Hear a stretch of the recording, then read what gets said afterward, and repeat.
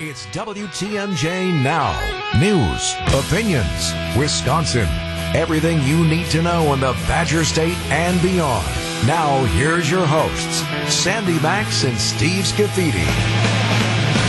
Good Monday morning. It is 10:09.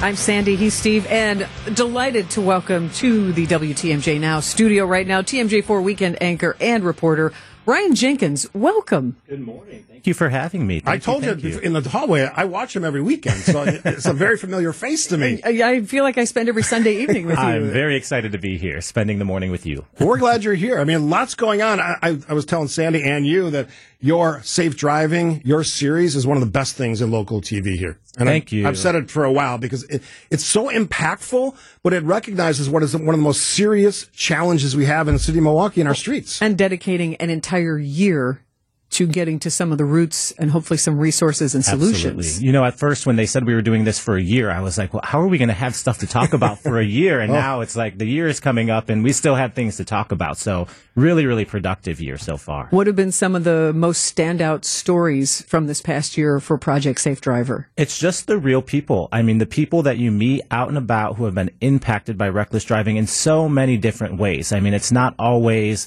the most extreme tragedy. Sometimes it is, but sometimes it's just people using their talents and their passions to change what's happening just on their city block. And that is just as impactful to me.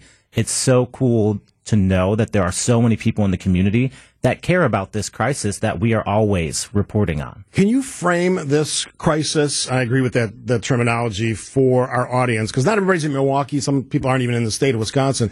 What we're talking about here. I mean, I think, you know, if you are in the Milwaukee area, or really if you're in any city in the United States and you walk outside, especially major cities, you're seeing that the roads are full of reckless drivers. There are crashes. There are people who are disregarding laws, disregarding stop signs, that can't afford driver's ed, that don't know the rules of the road. They're not passing the rules of the road down to their families as their families evolve and grow.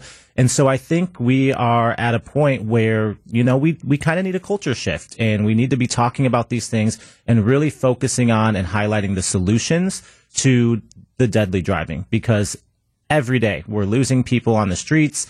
People are getting seriously hurt. And if you look at data year over year, it's getting worse and worse. And we've talked a lot about that. You can see all of the statistics at projectdrivesafer.com. It's something that is just out of control right now, and it takes a community to get things back on track. What has been learned from your conversations with law enforcement? Because certainly reckless driving, I certainly heard you of, there are some people who just don't know the rules and aren't learning those rules, but there are other people who are rules to the wind and are speeding. Like, how has law enforcement been involved, and what are some of those conversations through Project Safe Driver that have been enlightening? You know, I think when we talk about Project Drive Safer with law enforcement, one of the things that we hear a lot about is that, you know, there are, depending on the department, depending on who is enforcing a certain stretch of road, their hands can be tied at times. At other times, maybe they don't have the resources, the people to be responding to every call in about reckless driving because they're responding to other things. There's so many different reasons why you can't only look at enforcement, in my opinion, but it's something that we do need to be paying attention to, and we need to be asking these questions. But throughout the year, we've talked about the 3 E's. So engineering, enforcement, and education. And you have to think about all three of those things if you want to figure out what's going on with enforcement, what's happening with education. Why don't people know the rules of the road? Things like that. On the education piece, are we talking about driver instructor training in high schools or the private companies that do this? Are we missing something here? Well, I think it's a little bit about both of that. You know, when we talk about driver's ed in high schools, in the early 2000s, Wisconsin stopped reimbursing schools for driver's ed. So there's high schoolers that, you know, driver's ed isn't just something that you get to take anymore. It's not like it was 20 years ago. So we're talking about a cost of up to $450 in some cases. That's not something that every family can afford right now, especially right now, and what's happening in our community. So when you think about that, and then you also think about that you need 30 hours of, you know, training outside of what's happening in that classroom, and maybe that number's not exactly correct, but there are there are challenges with getting people into driver's ed, and I think that then gets passed down into the community. That 30 hours requirement, is that the honor system? Like your parent, if that's your instructor, your teacher to drive, are they saying, yes, we had 30 hours behind the wheel with me or with someone else in my family? You know, I think it's really up to whatever program you're going through to be able to log and track that time. I'm not 100% sure on that. Well, and honestly, you talk about driver's education. I had a wonderful relationship with my dad. Mm-hmm. I mean, solid and wonderful. But I still remember after the first time he took me out to teach me how to drive, both of us were in tears. And my mother was like, what is wrong? And we were just, we were not, that was not a good experience. So it's the not parents teaching is not always the best option. So if you can have driver's ed in school, that can, that jokingly can take a lot of pressure off the parents, but also a whole lot of parents who just don't have time to take their kids out and do that. And I've even talked with people down at the DMV, students who are there to take their, driver's license test, and they say, well, my parents didn't have a license, so they're not able to teach me how to drive. Maybe they're first generation driver's ed, they're first generation students. Maybe mom is working all the time, single mom. Who knows what the case is? There are so many different dynamics and situations that driver's ed, as we thought about it at one time, maybe doesn't fit the same way that we think about it now. So there's something that falls right into this education when you're talking about the 3 E's, engineering, enforcement, and education, to address reckless driving. And you're kicking off a very interesting resource and solution for the education leg of this. Yeah, I'm so excited to be able to talk about this. TMJ4 has partnered with the Greater Urban League of Milwaukee to launch Adopt a Driver, which is basically we're asking you, we're asking our viewers, we're asking everyone in the community who's willing to step up and help to help donate so that children from low-income families or who need a scholarship to get into driver's ed can go to the Greater Urban League of Milwaukee and take driver's ed free of charge to them because of the scholarships that we are hoping to be able to provide through Adopt a Driver. This is the kind of thing that makes sense, right? We got to get down to the basics. And you mentioned block by block before. Individual drivers, in this case, if you don't teach them this stuff, or you don't, in this sense, adopt a driver, show them the right skills, show them what you can and can't do, I don't think we have any hope of slowing this down. Reckless driving, danger to pedestrians because of reckless driving. There's going to be no progress. These are at least first steps, baby steps, you might say, in the war against all of this. I think major steps to get people into a classroom in front of an instructor and to have an opportunity to teach and talk about the rules of the road in that safe space, I think is incredibly important to changing what's happening out on our roads. And in addition to that, I think it's also just creating that welcoming space, providing that equitable access to driver's ed so that these kids can go in and these teenagers can go in and they can learn about the rules of the road in a place that is exciting and not stressful. TMJ4's Ryan Jenkins joining us. We're going to have you stick around because there's other questions I want to ask you about enforcement. Anything that surprised you in the course of this great series on TMJ4? Our guest, Ryan Jenkins, will continue the conversation. Sandy and Steve on WTMJ Now after this. TMJ4's Ryan Jenkins. If you can catch his work on TMJ4 over the weekend. I said I wake up to you. I see you at night sometimes. Is that generally when you work on the weekends, and then during the week you're doing other stuff? Yeah, so during the week, I have the privilege of filing these Project Drive Safer reports and getting to, fill in at the anchor desk here and there. But the weekends that's my bread and butter. I love the weekends. So we're talking about the Drive Safer project and something that TMJ4 has just absolutely led on and a critical issue in this area and in a lot of big cities. It's not unique to Milwaukee. Devoted the past 11 months. Yeah, to some serious deep in just not just reporting the accidents that we see, but really trying to apply the resources you have at TMJ4 to dig into what you were calling the 3 E's. Yes. Education possibilities, engineering possibilities, enforcement possibilities. And just going beyond the crash that you see on the news in the morning and talking about why we think these things are happening, why these trends are happening, and what we can do as a community to try to fix it, try to end it.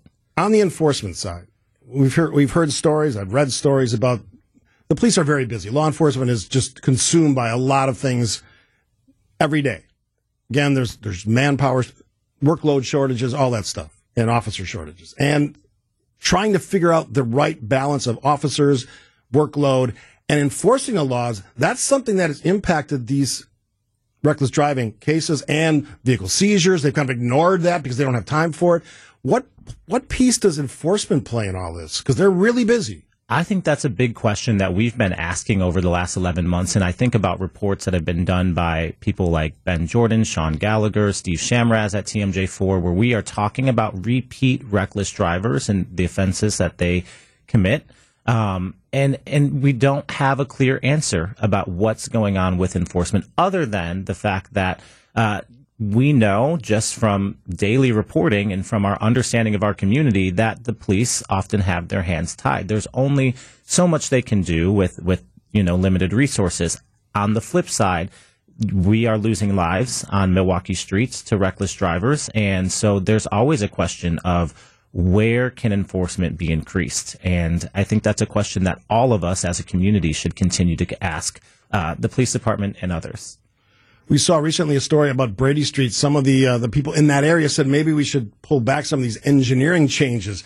That's an interesting one because those were put in place to safeguard pedestrians, sort of meeting the challenge of reckless driving. What do you make of that? Yeah, it's very interesting. I think what we're seeing in that incident or that instance is that there are changes that are happening to neighborhoods, and you can't make changes too quickly. You can't just throw in any type of traffic calming measure onto any block and expect it to work. And I'm not saying that that's necessarily what they did there, but they changed some of the design in the area. And there are people, businesses in the community who say maybe this is not exactly what we need to be doing. We need to take a different approach. And redesigning a street and adding in traffic calming measures is not a cheap decision.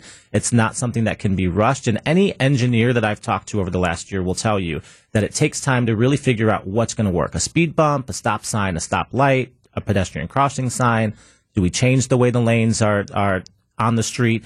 Those changes, you can't always make everyone happy. And so there's no one answer. There's right? no one answer. And there's no one answer. And even after you change the engineering, you still have to talk about the education and the enforcement, or it's not going to change. I covered that story on Brady Street the other day. I was out there, and while I was standing there were people completely disregarding the redesign of the street and speeding right through, even though they changed the way that the lanes are on the street. So yeah, there's always going to be, there's no one-size-fits-all solution to this. So at least there are efforts that can be made to improve the education, which is why the Adopt a Driver campaign has launched. Yeah. And we were talking about driver's education that has been missing for what I would call a generation, for 20 years in our public schools.